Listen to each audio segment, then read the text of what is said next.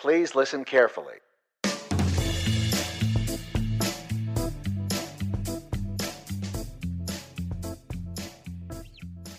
Salutations, toppers, and welcome to episode 72 of the Turn of Phrases podcast. I hope this episode finds you well, and I thank you for giving me some of your time today.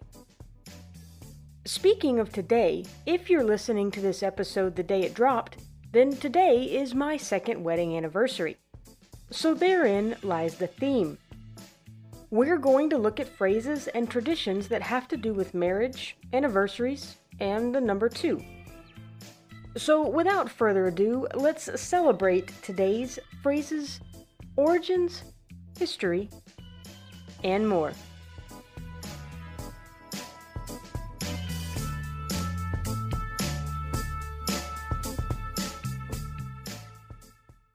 Let's begin with the term newlyweds.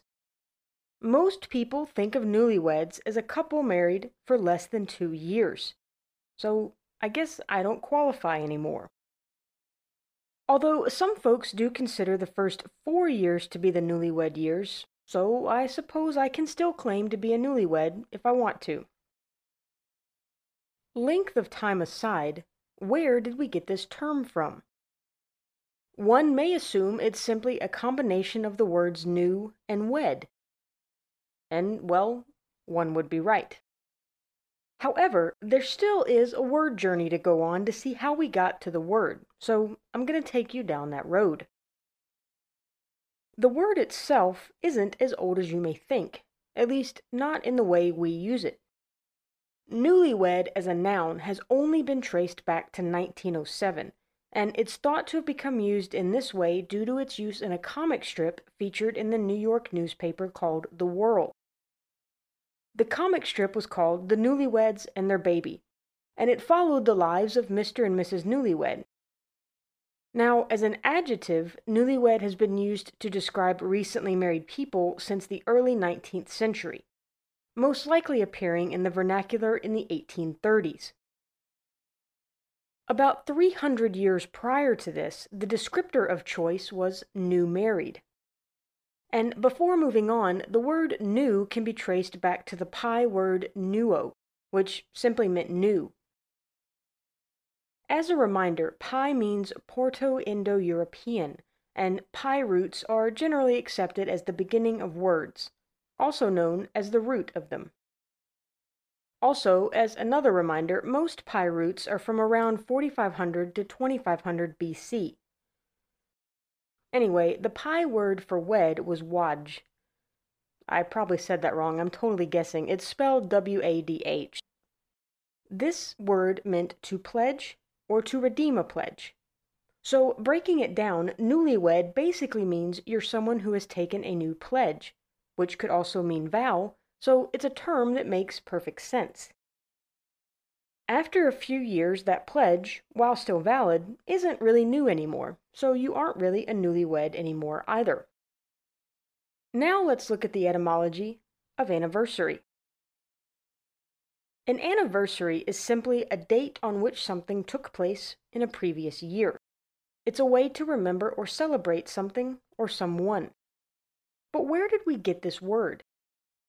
We can start at the Pi root word were, which meant to turn or bend, or to raise, lift, or hold something suspended. This led to the word vertere, which still meant turn. When you combine the past participle of verte, which is versus, with the word annus, you get the Latin word anniversaris, which meant returning yearly.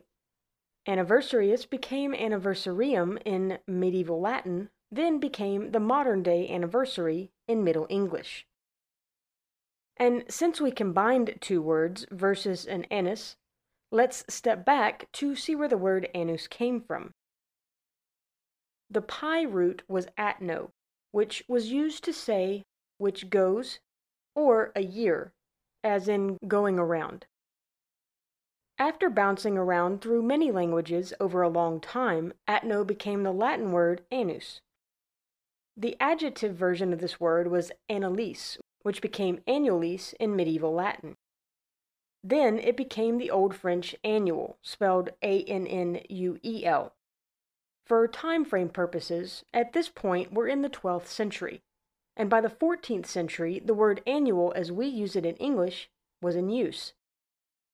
Now that I've butchered all those old-timey times words, let's look at the history of traditional anniversary gifts. So, obviously, you can give your significant other whatever you want to celebrate an anniversary. However, wedding anniversaries have long been associated with specific types of gifts that are traditionally given. For example, the first anniversary is paper, and the 50th is gold. Now, gift giving for anniversaries in general can be traced back to at least ancient Rome, though some people think it started in medieval Germany. Whichever place it came from, it's generally accepted that it was likely a common practice by the 8th century BC. It took a while for this to become a tradition in English-speaking countries, as it doesn't seem to become widely popular there until the 19th century. During the Victorian era, marrying for love was becoming more common, but people thought that marriages would never last if love was all they had. So they started giving yearly gifts to commemorate their love, keeping them together for another year. Although, in general, the gifts were mainly given to the wife from the husband to basically say, hey, good job on making this all work for another year. So when and from where did these annual gifts get themes? It was about this same time in the Victorian era in the United Kingdom. It likely made its way across the pond to the United States by the 20th century, though not every country uses the exact same list. The traditional materials that are assigned to each year do vary from country to country, but they're all fairly similar. So we have the when and where, but still, what is the why? Well, the 25-year silver gift and the 50-year gold gift can be traced all the way back to medieval times, so that's not so complicated. In old-timey times, people generally only celebrated the bigger anniversaries with gifts, mainly because they couldn't afford gifts every year, and it made the quote-unquote milestones like 5, 10, 25, and 50 more special. The inclusion of the rest of the years likely came into practice also in the Victorian era. The gifts on the list basically boil down to the idea that when a couple starts out, they have less financial stability than they will later in life. So, since paper products are often cheap, it's a good place to start. Year 2 is cotton, 3 is leather, 4 is fruit or flowers, and by 5 years, we get to wooden gifts. It continues on from there, with the themes getting generally more expensive as time goes on. Now, there's also a modern-day list of theme gifts that came into use in 1937. For comparison, the first 5 years on this list includes these gifts: clocks, china, crystal or glass, electrical appliances, and silverware. Why did the list get a reboot? Well, it was the almighty dollar. In 1937, some jewelers realized that they were getting left out of the anniversary gift-giving market for the most part of the first 24 years. So they released a new list that would make it easier to market anniversary gifts much earlier in the relationship. So while this tradition started out as a way to celebrate just the quote-unquote big anniversaries, it morphed into a way to celebrate each and every year in its own special way. Now, let's see why it takes two to tango. The idiom "it takes two to tango" is used to describe a situation where two people must participate, because it can't be done alone.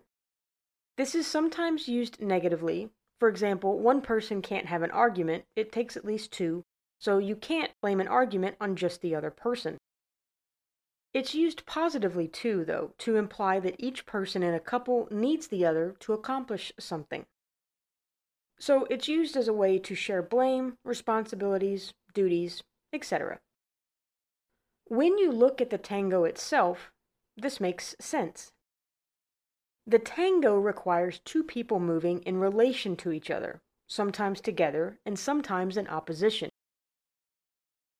The idiom itself came from a song called "Takes Two to Tango," which was written and composed in 1952 by Al Hoffman and Dick Manning. The song became popular when it was recorded and released that same year by actress and singer Pearl Bailey. The saying became more popular when President Ronald Reagan said the following during a 1982 presidential news conference in reference to the American-Russian relationship.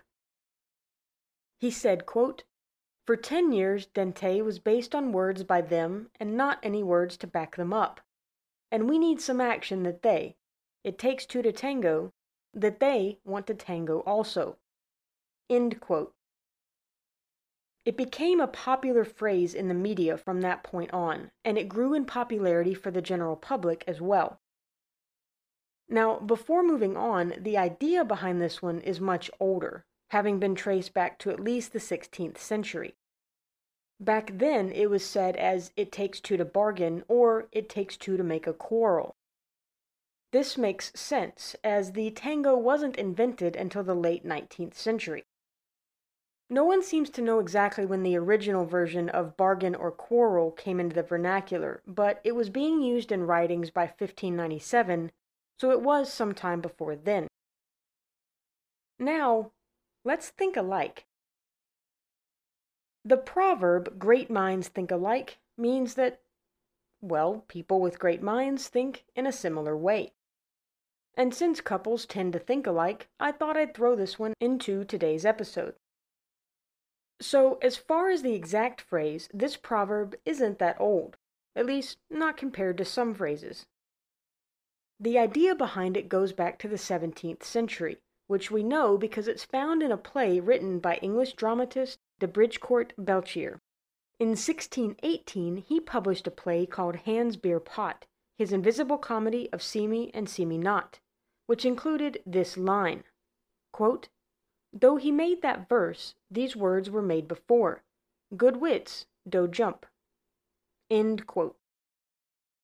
Apparently, back in old-timey times, jump was used to mean agree with or coincide. Now, some people think there were other versions of this saying that were older and in different languages, but this was the earliest English usage I could find. It took nearly 200 years for the think-alike version we use today to be written down, at least proverbially. In 1816, Russian author Karl Theodor von Unlansky wrote a biography on the Russian Tsar Peter the Great. It was called The Woeful History of the Unfortunate Eudoxia, First Consort of the Tsar Peter the Great, Emperor of Russia. Apparently, Karl didn't subscribe to the notion that less is more. At least not when it came to the title of his book. Anyway, in that biography, he wrote, quote, "It may occur that an editor has already printed something on the identical subject. Great minds think alike, you know." End quote. Not everyone subscribes to this idea. In fact, some people use the longer version of the saying, which is, "Great minds think alike, though fools seldom differ," which basically means that while great minds may think alike, foolish people rarely have thoughts of their own. Whether you agree with the idea behind the proverb or not, I don't think this one is going to disappear from the vernacular anytime soon. So let's move on to today's familiar quotation.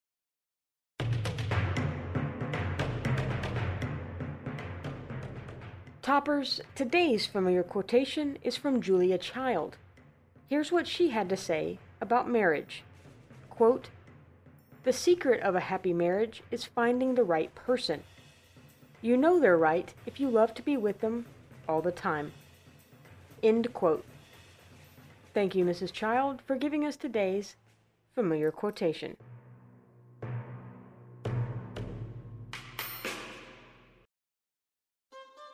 All right, Toppers, it's time for today's For Better or For Words love advice from old-timey times. Just a quick disclaimer, remember that this advice is over 100 years old. While some of the advice is still good today, I don't necessarily agree with every tip I read from these books. It's for entertainment purposes only. With that out of the way, let's hear from the ladies first. Don't take your husband at his own valuation. but at yours. He may be unduly modest, or just a little too cocksure. And now for the men. Don't hang about the house all day if your occupation does not take you abroad. Spend regular hours in your study or den, or go out and play golf. But don't inflict your company on your wife during every minute of every day. She is fond of you, but she wants to be free sometimes, and she has business to do if you haven't.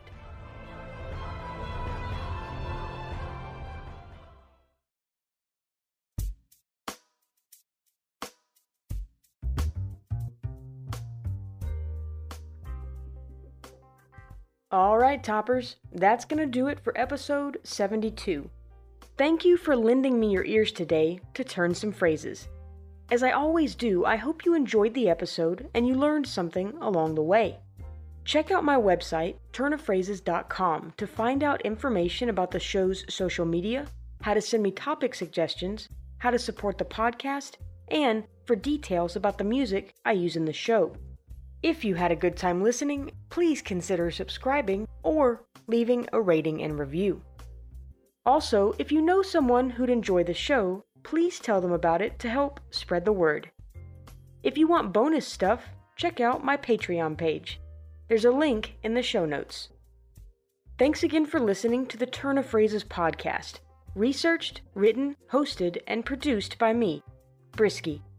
Until next time, toppers. Thanks for tangoing through old-timey times with me today. Toodaloo!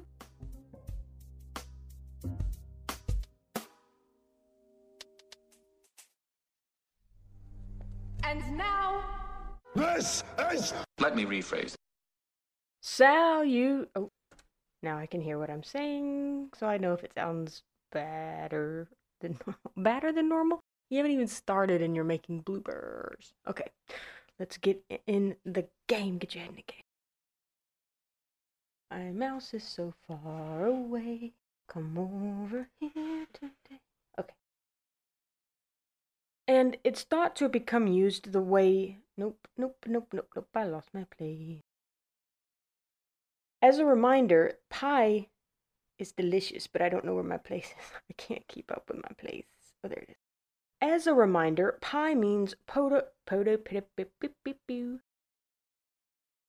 Anyway, the pie word for wed was wadha. I probably said that wrong. It's spelled W-A-D-H. So yeah, why would it be wadha? There's no A, just wadh. I don't know. We're just gonna go with whatever I said and just hope it's just wadha. Anyway, the pie word for wed was wadh. Anyway, the pie word for wed was wadh. Wadj. When you combine the past participle, I butchered that word. Oh, I can't sing. I don't know why I'm doing that. When you combine... I messed up. I gotta get through this. When you combine the past participle... I know how to say this word. Why do words that I know how to say just slay me? Participle. Past participle. Participle. It's just participle. It's simple. During the Victorian era. Well, that's because, yeah, okay. During the Victorian era, Mary. It was about this same time in the Victorian era. It's not error. So it's as... Oh, nope. In 1816, Russian author Karl Theodor von Ulanski wrote a biography about bees. Ooh, it's buzzworthy.